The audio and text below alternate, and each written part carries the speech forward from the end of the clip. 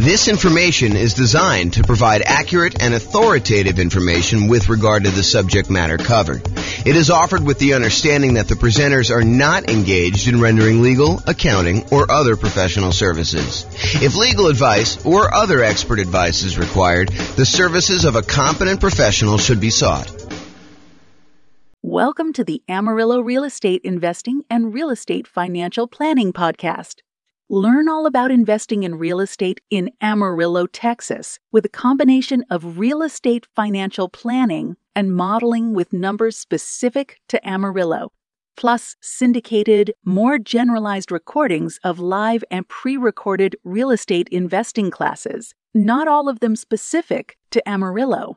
Be sure to stay tuned after the podcast for a message from our sponsors. Well, good morning and welcome, everyone. This is your host, James Orr, and I have a pretty exciting class today. Today's class is all about improving cash flow by buying down your mortgage interest rate when buying investment properties. It's called Buying Down Mortgage Interest Rates for Real Estate Investors. And let's jump right into it because there's quite a bit to cover, and I want to make sure we get through it all. So today we're going to be discussing primarily buying down your interest rate when buying a rental property. The way that I'm going to do this, there's a spreadsheet that Brian made, which I'll provide a link in the show notes to. But the spreadsheet actually allows you to go contact your lender, get a bunch of the buy down rates that you can get from your lender, enter them in the spreadsheet, and it does a bunch of math for you. And then you can make a decision as to how far down, if any at all, that you want to buy down your interest rate.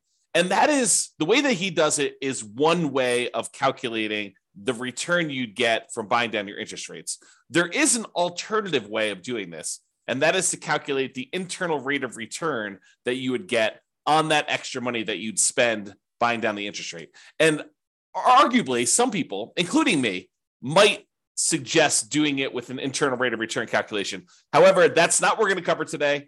And the way that we're going to do it today, I think is completely valid. I think it's just a slightly different way of looking at it and a probably easier way to understand than internal rate of return for most folks. Okay, so this can be a really good strategy for improving cash flow. And as you might see, one of the alternative strategies to this is, you could take this extra money and decide to put it down as additional down payment instead of taking that money to buy down the interest rate. And in some cases, I would say most cases, you would be better off buying down the interest rate. And we will look at that math. Now, there may be a time factor component to that, where if you're only going to hold the property for a year or two or three or whatever you're going to do there, it may be better for you to not buy down the interest rate. It may be better for you to put more down or to not put more down and just deal with whatever negative cash flow or slightly less than ideal cash flow you'd get by not putting more down or buying down the interest rate. But that's something for you to decide. Because if you remember, I'll kind of tie this back into when we talked about achieving financial independence. There are some folks who are buying properties that they intend to have and hold forever, and that is going to be part of the income they receive when they're financially independent. These are properties that you expect to hold in your portfolio indefinitely. Like you do not plan on selling them at all. And then there are other properties where people would buy in order to get a really good return on, especially that early on, that like excellent return on equity you get when you own a property for the first few years and your equity is relatively small because you're highly leveraged and you're able to get like almost like rocket booster type returns on that. Some people are going to buy properties to get those rocket booster type returns with the intention of trading them up for something else, doing a 1031 exchange and buying something larger, or selling off those properties, paying all the expenses on them, the capital gains, the depreciation recapture, the real estate commissions, if you've got any of those going out, and closing costs, if you've got those going out, and then take that money and then use that in order to stabilize your returns elsewhere, whether that's investing in something else like stocks or bonds, or taking that money and paying off existing loans. So depending on whether this is a property that you plan to hold forever in your portfolio, or a property that you plan on holding for a short period of time and then doing something else with it, you may or may not choose to buy down your interest rate depending on the hold period. I'll also add in one additional wrinkle. If your plan is to buy more properties than you need, like let's say you intend to have 5 free and clear properties in your portfolio at the end. Let's say your plan now is to go out and buy 12 properties. with the intention of you're going to eventually sell off 7 of them and pay off the remaining 5 so that they're free and clear. Well, if you're going to pay off the remaining 5 early with proceeds from selling the extra 7, then you may not want to buy down the interest rates on the 5 either, because those are ones that you will not hold the loan for full term. And so these are things that you should decide. And the reason why we covered those in previous classes before we get to this point is you should decide which properties you plan to have in your portfolio at the time when you are financially independent and how you plan to get there. Like, do you plan on paying off these properties early? And a lot of times we make these plans and they change, but realize that you should have this plan going in. Okay, now that I've given you some background and context, let us talk about doing buying down interest rates when buying a property. Today, we're going to focus in on buying down the interest rates when you are purchasing a property. And specifically, I am not going to talk about buying down the interest rates when you do some type of cash out refinance on a property, or when you do some type of cash in refinance on a property where you actually put more money into the deal and refinance your property at the same time in order to get shorter loan term or lower monthly payments, or to get a better interest rate. So we're not talking about cash out refinances. We're not talking about cash in refinances. We're not talking about doing a rate and term refinance where we're refinancing the rate on the loan and or the term on the loan. And we're definitely not talking about recasting a loan where you have a lump sum of money and you want to reduce the payment on your existing loan without changing the other terms of the loan. You just want to kind of like make a $10,000 additional payment on your property and reduce the monthly payment by whatever it is, $50, $100, somewhere in that ballpark, depending on how much time you've got left on the loan. But we're not talking about that either. This is specifically buying down your interest rate when purchasing a property. Okay. Big picture.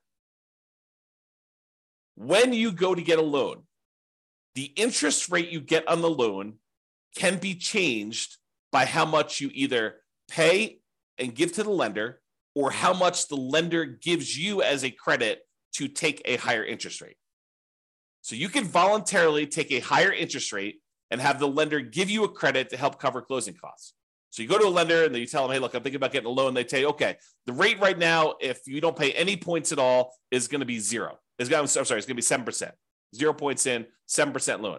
However, if you are willing to take 7.25 as your interest rate, we will give you $3,000 or $5,000 or $8,000, whatever it is, as a credit that you can use to cover some of your closing costs. Or you can give us some money and we will give you a lower interest rate. If you sort of like give us $5,000 in advance, we will, instead of giving you 7% of your loan, we'll give you 6.75 as an example. So it can work both ways. You can pay money in order to have your rate lowered, or you can receive money as a credit from the lender in order to take a higher rate. Now, the money you receive is not able to be used for down payment. Down payment is completely different. The money you receive can only be used to cover like closing costs, not down payments. Okay, now, when we're discussing this, for the sake of this class, the change in the interest rate we're talking about is for the life of the loan.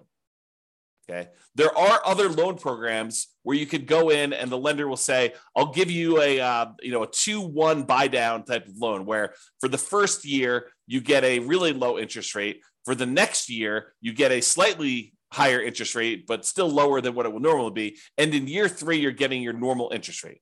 You can have a seller, a lot of times it's a builder, paying a lender in order to buy down the interest rate for you for a period of time, like a temporary lower interest rate. That is not what we're discussing here in this class. This class, we're talking about you paying a fee to the lender, and in exchange, the lender is lowering the interest rate for the life of the loan. So if you were going to get a 7% loan, now you're able to get 6.875, and that lasts for 30 years. Or until you pay off the loan. So you can pay off the loan organically over that 30-year period if it's a 30-year loan. Or if you make extra payments on it, it could get paid off sooner. So that interest rate would only last until the loan is paid off, you making extra payments. Or if you go sell the property, then the loan gets paid off and you no longer have that interest rate. Or if you refinance the property and get a new loan on it, then you get rid of that interest rate. So realize when you're buying down these interest rates, you almost need to plan out what you're going to do with your property. You need to do some loan planning and say, I plan on having this loan for 5, 10, 15, 20, 30 years until it's paid off. So as one example, I have a loan on my owner occupant residence, and the loan is at 2.25%. It's a fixed rate 30-year loan. I am probably never paying that loan off. The loan is at such a low interest rate that I would rather have that money sitting in CDs or buy another free and clear rental property instead of paying off the loan on my owner occupant property. But it helps to know when you get a loan how long you're going to have that. Okay? Now, there are other things you could do where you get these short-term interest rates, which we talked about, like that lower payment for the first 2 years. Again, we are not discussing those. Okay. So I mentioned the word point. What is a point when you hear a lender say a point? Like you may hear them say, look, your interest rate is 7% with 1 point, or 6.5% with 1 point, or 6.5% with 2 points. A point is money that you pay to a lender upfront to get the mortgage interest rate. It is non-refundable. It is a fee that you pay to the lender in order to get an interest rate. And they can be positive where you pay the lender points, or they can be negative where the lender gives you a credit in order to do that. From the lender's perspective, it almost looks to them like money now instead of interest later. So they're like, look, you can pay me $5,000 now, and I will give you a lower interest rate so that I'll collect less interest over time in exchange for a little bit of money up front. Now, 1 point is 1% of the loan amount. So if you're buying like a $500,000 property and you're going to put 20% down as an example, that means you'd be putting $100,000 down on a $500,000 property. So you'd get a $400,000 loan. Then 1 point of a $400,000 loan is $4,000. And to be absolutely clear, this is not part of your down payment. Any points you pay are in addition to the down payment you need in order to get the loan. They're in addition to other closing costs you might have for getting the loan. And the points you pay are not part of your monthly payments. It's not like if you pay points, then those count as part of your monthly payment. Okay. Points are separate things you pay to a lender upfront. They're non-refundable that affect your interest rate on the loan. Okay. That's what points are. So let's talk about what par rate is. The par rate on a mortgage is the mortgage interest rate you'd get if you paid exactly 0 points. You did not buy down the interest rate at all, and you did not receive a credit to accept a higher interest rate from the lender. The par rate is the interest rate you'd get if you didn't pay them any money and they didn't give you a credit to change the rate at all. Now, rarely does the par rate land on like one of these round interest rates. It's not like they're going to be the par rate is 6.00% or the par rate is 6.5 or the par rate is 7.00. Rarely do they end up on one of those sort of like really round numbers. They're usually like, 6.531 or 6.744 or 6.122. Like they end up being in these like weird spots. So in most cases, when a lender is giving you a quote for kind of like what par would be, they will tell you, par is about 6.5 and you're getting a $200 credit, like a really small credit. Or, par is 6.5 and you have to pay $250 in order to get that rate. Like, so the par rate might have been a little bit higher than 6.5 or a little bit lower than 6.5, but they'll tell you, you're getting a 6.5 rate and you got to pay us, 0.01% of a point or 0.01 points or 0.1 points, or like they're not usually even and equal like that. So you'll usually end up paying a little bit more to buy down the rate or a little bit less to get a credit in order to get at that round interest rate. So par rate is not usually on an even number. Now be careful. When you ask a lender, hey, what's the rate you're giving me? Be careful that you understand what the terms of that rate are. And what I mean by that is some lenders will automatically default to giving you a rate with 1 point. So you can't just call a lender up, and we cover this, and we'll cover it again when we go through the class on how to compare loans, but I have a class on how to compare loans with different lenders. You can't call up a lender and say, hey, what's the rate today? Because one lender may automatically assume that all of the rates they quote are with 1 point, and another lender may automatically assume that the rate they want to quote you is the one where you get the smallest credit. So And the rates may be, a quarter point difference or more, depending on what you're looking at. So you can't say to them, do this, because they're not necessarily quoting you the same thing. You need to understand what the charges are for that loan to make sure you understand what they are giving you. So when you call them up, say, what is the rate?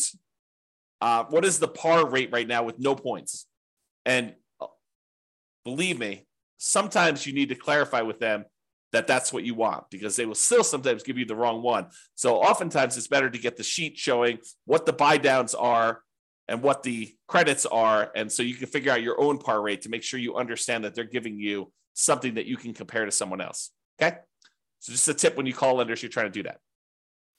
Now, so let me paint a picture for you. You're about to buy a property. Okay. You have enough money set aside for whatever down payment you need. You have money set aside for all the reserves you need on the property you're buying, your personal reserves, and any other properties that you currently own. In addition to that, you have your closing costs set aside for buying this property. And if you're prudent and you actually have negative cash flow on the property that you're buying, maybe you're buying a property with little down and it's got some deferred down payment, negative cash flow, you've set aside any negative cash flow you'll have until that negative cash flow goes away. We'll talk about this in another class, but you set aside any negative cash flow that you have on that property as a prudent investor, knowing that, hey, that's coming. Maybe I should have my down payment, my reserves, my closing costs, and any negative cash flow that I'm going to have on a property. If you don't have a negative cash flow, you don't need to worry about that. Okay. So that's the context of where we are. In addition to that, in addition to your down payment, your reserves, your closing costs, and maybe some negative cash flow, if you've got that, you have some extra money. So the question is, what do you do with that extra money? Well, number one is you could invest in something else. You could say, I'm going to keep this money on the sideline and I'm going to use it to buy my next rental property, my next down payment, next reserves, next closing costs, all the stuff you need there. You could take that money and you could use it to market for off-market deals. Try to find some type of creative financing situation where you do some marketing and you look for a motivated seller where you can negotiate owner financing or subject to wrap financing or lease option or whatever you're doing there. So you can use it to do marketing to find off-market deals. You can make improvements to a property to improve cash flow, whether that's the property you're about to buy or another property that you own. You're like, if I went and I converted this property to, kind of like closed in the garage or added an extra bedroom or, added a RV parking spot or whatever you want to do in order to make improvements, you could take that money and you could get improved cash flow with it. You could hire a property manager to buy back your own time. You could set aside money to do that. Okay. So these are just some of the ideas of things you could do other than use the money to do what we're going to do today. Okay. The other things you could do is you could de-risk. You could take that extra money. You could say, I'm going to increase my reserves on all of my properties so that I have a lower risk level. If you thought it was prudent to have 1 month of reserves on all of your rental properties, that's probably risky. If you said, I'm actually going to de-risk by taking the extra money I have, and I'm going to make sure I have 6 months of reserves on my rental properties, that's less risky. If you say, okay, look, I want to even de-risk even more. I want to have a year's worth of reserves on every single one of my rental properties and my own personal expenses. That would be a way for you to de-risk. It would reduce your overall risk by having more reserves. Another way to de-risk would be to buy more or better insurance. Be property insurance, could be umbrella insurance, could be additional liability insurance, could be maximizing your rates on your car insurance, whatever it is that you want to do to de-risk, that is one strategy you could do with that extra money. Another thing you could do with that extra money is you could put more down. By putting more down, it means that you end up borrowing less, which reduces the payment that you have on the property and therefore would improve cash flow. So by putting more money down, you borrow less money on the property, reduces the payment and improves cash flow. It may also get rid of PMI.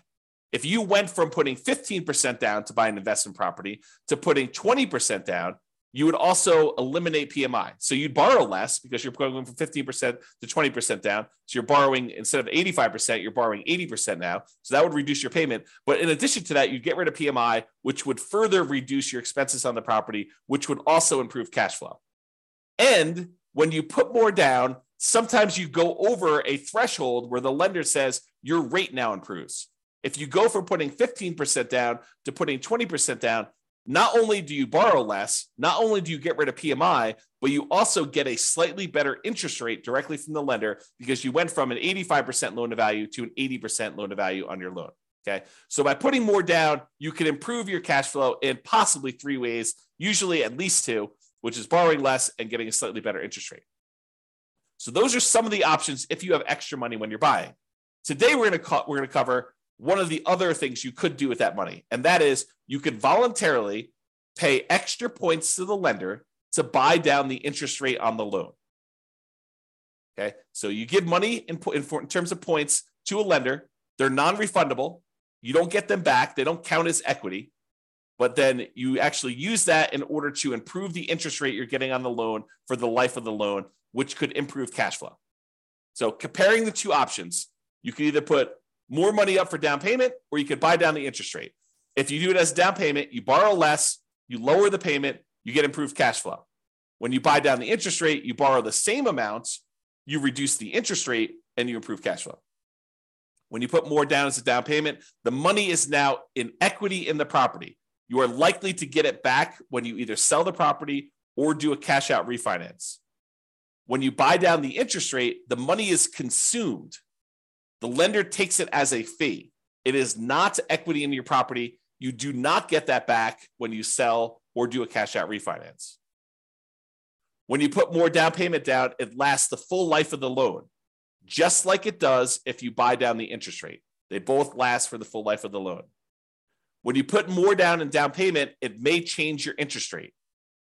May. If you don't go over a certain threshold, if you only go from putting 20% down to putting 22% down, you may not see an improved interest rate from doing that. If you go from 20% down to 25% down, you are likely to see an improvement in your interest rate when you put more down. However, when you buy down your interest rate, that's literally what you're doing. It does change the interest rate. When you put more down in down payment, it may impact your private mortgage insurance.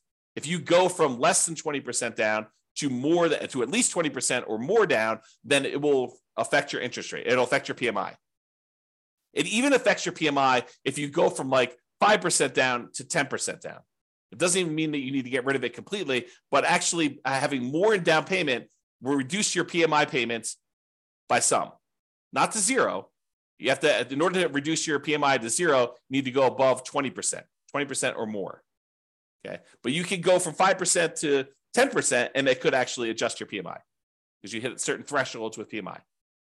When you buy down your interest rate, though, it does not impact PMI at all. Okay, so those are comparing the options. So let's say you do want to consider buying down your interest rate.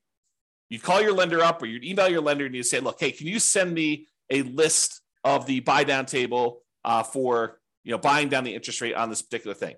And they'll send you over something what looks like on the screen here, which is a buy down table showing you all the different rates along the left-hand side. Then there's a column for APR, which I'm not going to get into today. Then there's the price, like how much it actually cost you in order to do that. The discount or rebate percentage, like how much in terms of points that it costs you to do it, whether they're giving you a credit, which is the green ones down here. This is where they're paying you money. The red ones are where the borrower, you, are paying in a fee in order to get that. This is the dollar amount of the rebate based on whatever price of property they put in to give you this quote, and whatever your credit score is and stuff for today. So it tells you like how much it costs you to do that in order to do it. And then it gives you what the principal and interest part of the payment is. Okay. So this is the table they will give you. And you're looking at it and you're like, I'm not sure I understand like what the implications are just by looking at the table. And that's right. That's the trick, is that you need to do some math in order to determine if this is worthwhile doing. Okay. So then what we do is we take the spreadsheet that you take the data that your lender gave you, and you plug the numbers into the spreadsheet. You have Brian Williams buy down calculator version 3.01 is what we're using here today. And you're going to enter in your loan amount, the purchase price of the property you're buying, the loan length, for example, 30 years, the par rate. And if you don't know the par rate, there's a little calculator on the spreadsheet for helping you calculate what the par rate will be. If they only have like for example, on this one, the par rate wasn't even. It was probably somewhere between 6.5 and 6.625. As you can see, one way there's a little bit of a fee and the other way there's a little bit of credit. So it's between these two numbers. So the spreadsheet will help you calculate what the exact par rate is. And then you copy the interest rates and the costs from the lender email. So it looks something like this. You enter in the loan amount over here, the purchase price, the loan length, and then the par rate. And the par rate calculator is below this. So if you need to calculate it out, you can do that. But I calculate that for you, and then I showed you what it is here. And then it will calculate what the par payment would be for you. So it'll actually do that calculation. Then you put in the interest rate. It usually like files them down here if you're doing that. But if you're doing ones from your lender, you may want to copy them manually into here. And then you put the cost in from the thing. So 6.875 is $2,366 credit. So 6.875, $2,366 credit. So that's what you're doing. You're putting in this rate and this number here. Okay. So when you do that, the spreadsheet will then do a whole bunch of calculations for you here. It's going to tell you the difference between how much it costs you in order to buy down the interest rate from here to here, the difference in those costs. So for example, if you were going to go get 6.875, they would give you a credit of $2,366. If you want to get 6.75, it would only cost you it would only give you a credit of $803. So the difference between these two is $1,563. So it shows you the difference in cost in going from one to another. Then it shows you what the average cost per like tier to get down to here would be. So it shows you what the average would be. And then this does a whole bunch of stuff, calculation of points. You can ignore all that. And then the payment if you bought it down. So this tells you what your new monthly payment would be. And then it then calculates what the difference is between your par payments and what this new payment is, and shows you what the difference in payment was. So for example, this is an $87.57 higher monthly payment than what your par rate for receiving a credit of $2,366. Hold on one second. Sorry, I had to clear my throat. Okay, so with that being said, you can see here that when you buy down the rate a little tiny bit at 6.5, you end up getting a $30.52 better payment, which if you multiply by 12, you're getting $366.26 better cash flow on your property by buying down the rate there. And you can see there are ones where you're getting significantly better cash flow. For example, if you buy down the rate all the way to the max, you get $5,795.31, almost $5,800 better cash flow for the year. Almost $500 a month better cash flow by buying down the rate.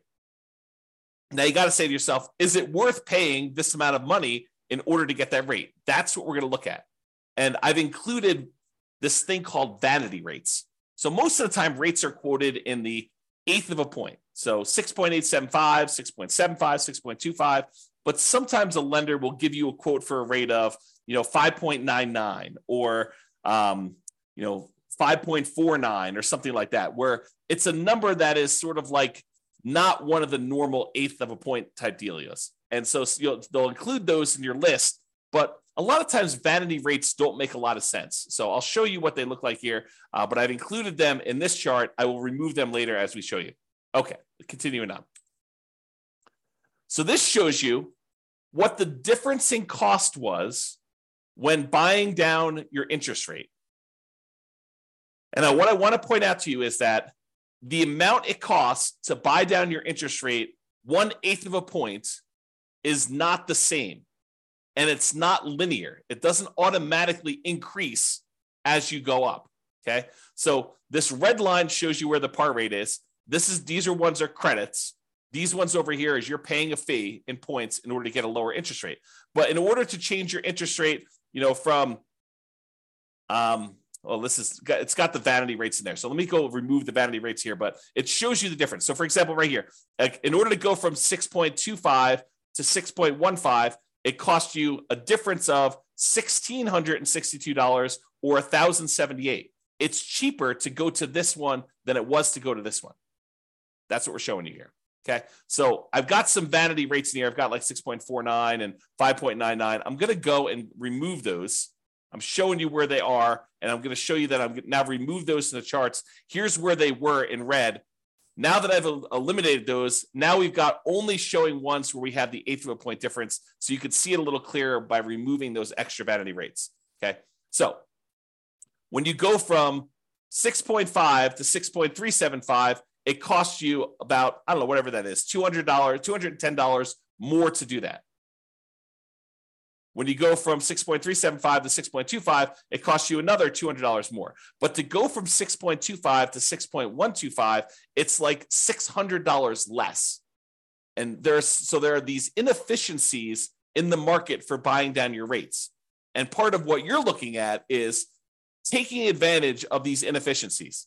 They will sometimes tell you, look, we would prefer you to buy down here, but we'd prefer you don't buy down past this certain level. Like as one example, if you wanted to go from 5.125 to 5.5, I'm sorry, from 5.125 to 5 even, the difference in buy down for these is significant. It's like $1,400 more. So this may be a spot where you might consider not buying down the extra amount. Or here might be one where you consider not buying down the extra amount. Or here might be one. You can see whenever it goes and it gets more expensive to buy down to the next level, you got to wonder, is it worth it doing that for me? And we're going to do some additional math, and I'll show you that. But realize that they change. It's not uniformly one price to buy down to the next lowest interest rate tier. Okay. Same table before. I've just now eliminated the vanity rates. Not going to go over this. I already went over it again. Now, one of the things we're looking at is the average cost per incremental interest rate. And you can look at these and you can see that, ignoring the ones that are credits, if we start looking at the ones that are actual buy downs, you can see that they sort of like increase a little bit, then they decrease a little bit, and then they start increasing again. So if you were thinking about where you might want to buy down, one of the things you could look at is where it actually starts to increase again. So you can look for these inefficiencies, and I'm going to zoom in and graph this out for you and show you this is the average cost per incremental improvement in mortgage interest rate, the average cost in order to buy down to that level. And this is to the left of here are the credits. So we're going to just ignore those unless you wanted to take a credit, but we're talking primarily about buying down the rate. And so you can see to go from 6.5 to 6.375, it's more expensive. To go from 6.375 to 6.25, it's slightly more expensive. Then it gets cheaper to go to 6.125. Then it gets the tiniest bit more expensive to go to 6%. Then it starts getting a little bit more expensive again to go to 5.875. So you could look at this and you could say to yourself, look, if I wanted to get a deal, it might be the kind of like best bargain to stop buying down the rate when the rates start getting increasingly more expensive. So this could be a good spot for you to consider.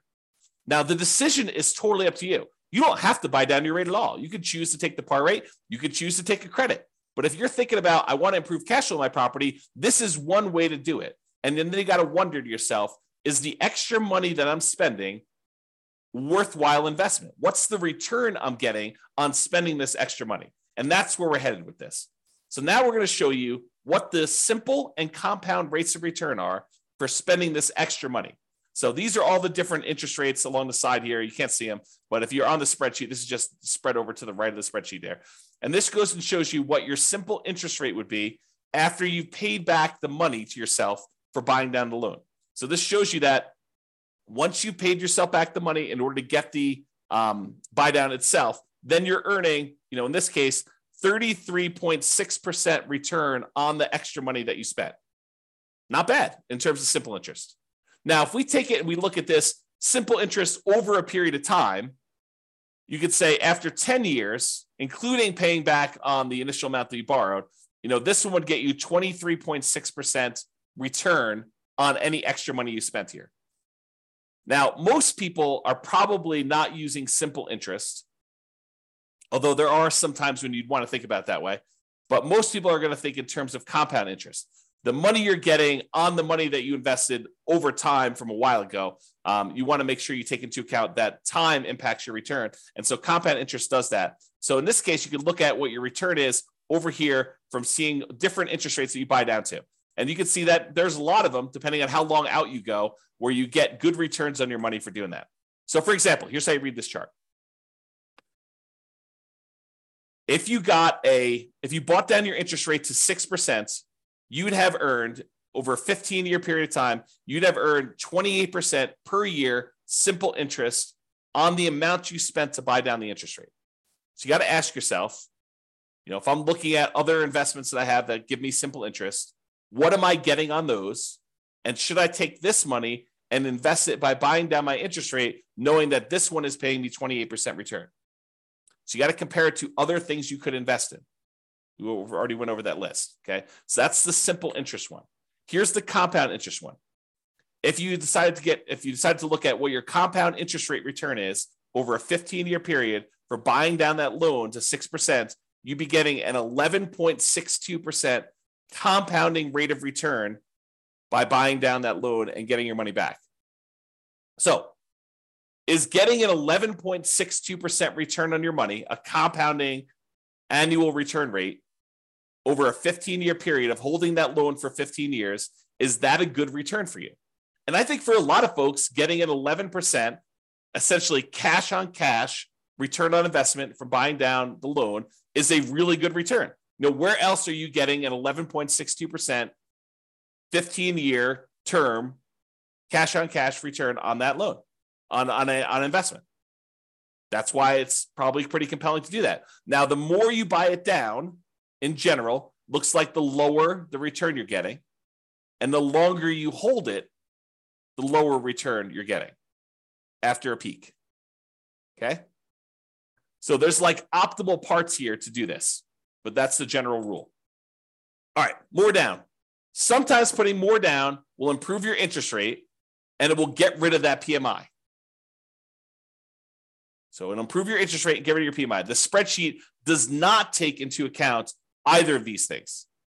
It does not show the improved interest rate you get by putting more down, and it does not take into account that you will get rid of PMI. However, it does look at if you put more down and it improved that payment by that much, which one's going to be better? Should you have put more down or should you have bought down the interest rate? It'll compare those. It'll show you the difference in cash flow each one will produce for you. And then it could tell you it would have been better for you to buy down the interest rate or it would have been better for you to put more down. So let's take a look at the difference between putting more down or buying down the interest rate. Okay. So if you took the dollar amount that it cost you to buy down your interest rate to 6% and you use that as an extra down payment instead, your cash flow would be $1,729 per year better to buy down the mortgage interest rate. So this just shows you for each one of your rates how much better it would be or how much worse it would be. If it's negative, it means that it would be better for you to put more down. If it's actually positive, that means it would be better for you to actually have bought down the mortgage interest rate. And by how much? So it'd be $1,729 per year better for you to have bought down the interest rate if you bought it down to 6%. If you bought it down to 5%, it would have been $4,055 per year better for you to have bought down the interest rate. This just shows you what is going on there. Okay. And this number comes from this table. This is part of the spreadsheet, Brian's spreadsheet. So basically it shows you what the payment would be if you use the cost to pay down the loan, to buy down the loan as a down payment instead. So it calculates what that would be. Then it shows you what the payment difference would be. Then it multiplies that by 12 to give you an annual difference in payment. And then it tells you some other calculations. So the annual difference in payments here is there. Okay. So it kind of gives you an idea of those numbers. All right. Hold duration. In general, the longer you hold the property, the better off buying down your interest rate will be. You can't expect to spend money and then a year later pay off that loan and expect it to be profitable for you. You're going to end up, it's going to be ugly for you because you're going to spend all this extra money to buy down the rate, which you only got a benefit for a year. But if you get that benefit for 5 years or 10 years or 15 years or 20 years or 30 years, it tends to be better if you do it that way. And so this table, part of Brian's spreadsheet, shows you how much better it would be by how long you hold it. Now, I need to talk to you about what's going on in this table because it's not just cash flow anymore. Up to this point, we've been primarily talking about how buying down your interest rate or putting more down have improved the cash flow on your property. Because when you buy down the interest rate, it actually improves how much your monthly payment is, which means your cash flow improves by that amount. Or when you put more down, it improves cash flow because you're borrowing less, although in some cases it improves your interest rate too and gets rid of PMI. Although in this case, we're only looking at the difference between borrowing less as to how it improves cash flow.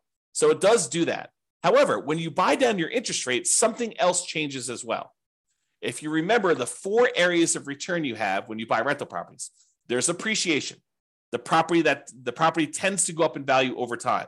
It doesn't matter how much you put down as to how much the property goes up or down in value.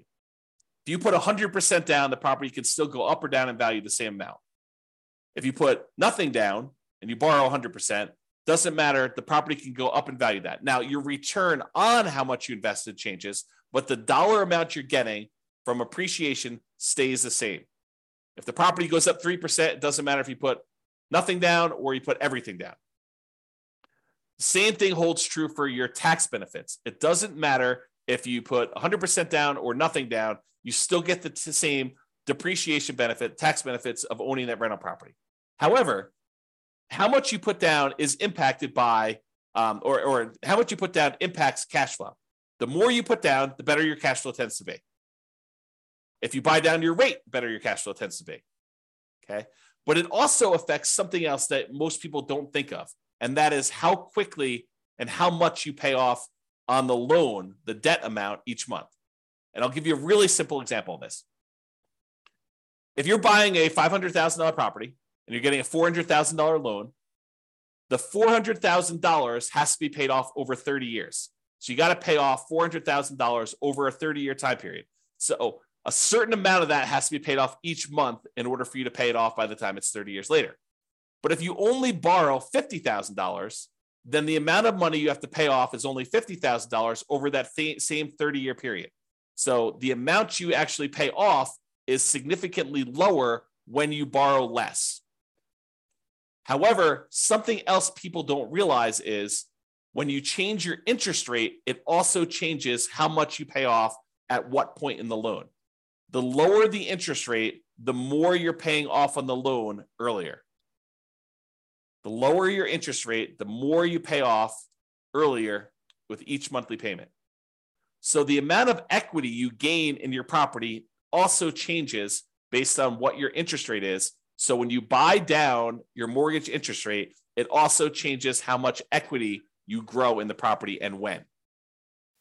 What this chart takes into account is both your cash flow difference and the equity difference you get between buying down the interest rate or putting extra down payment down, because when you borrow less, the down payment impacts your equity as well.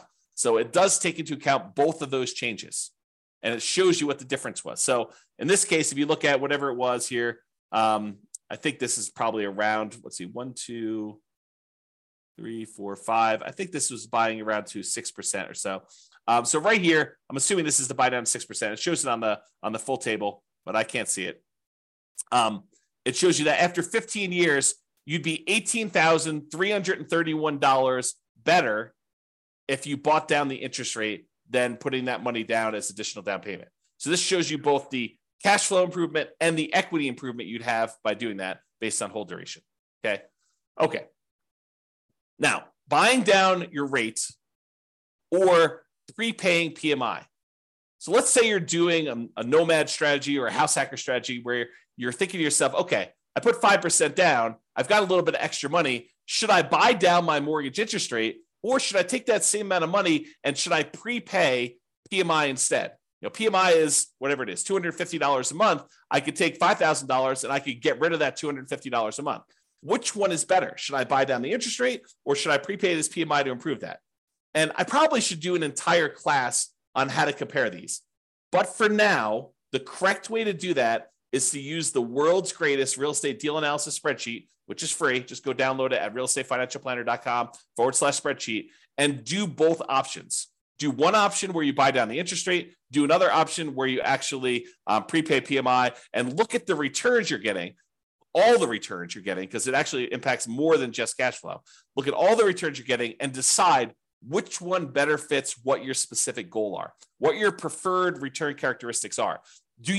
Are you emphasizing and making your number one most important thing cash flow? Well, then you might want to look at cash flow. But if you're looking at what is my overall return, which a lot of folks are, then you may want to go look at which gives you a better overall return, comparing those two different options. And that's the way to do it. Okay. All right, in conclusion, you could choose whether to receive a credit or to buy down your mortgage interest rate.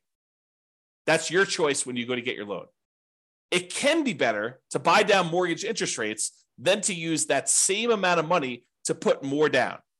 It can be better for you to do that. So you should call your lender to get the buy down amounts and then use the spreadsheet to do some math to see what may be best for you in your specific situation. And if you need help with this, ask your lender and or your real estate agent. You know, it would help if you filled out your spreadsheet and you understood what you're trying to do. But if you need assistance, your lender should be able to answer questions about this and help you do it. Now, the decision is going to be yours.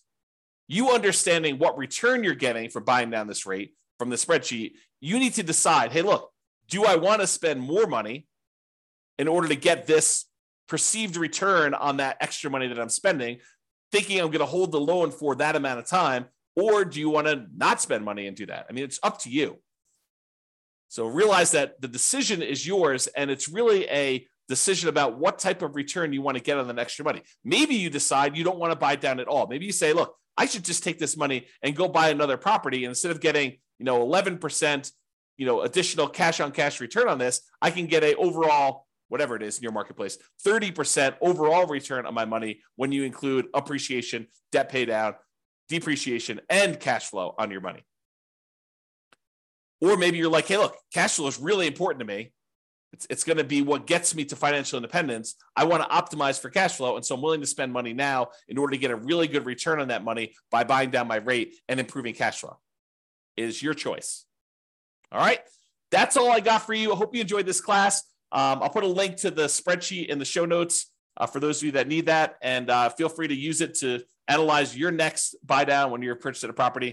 This has been James Orr. Have a great day, everybody. Bye-bye for now. With home prices up, mortgage interest rates up, and rents up, but not quite enough to counteract the higher prices and interest rates, cash flow on rental properties in Amarillo is harder than ever. Book a call with the Real Estate Financial Planner to apply our proprietary 88 strategies to improve cash flow on your rentals. See the show notes for a link to schedule your call and improve your cash flow today. If you're a real estate agent, lender, or professional in Amarillo that wants to help our real estate investor listeners, consider reaching out to learn about collaboration opportunities with this podcast. We'd love to add more value to our listeners by having you assist our investors buy, sell, and finance their real estate investments. See the show notes to schedule a call to discuss collaboration opportunities.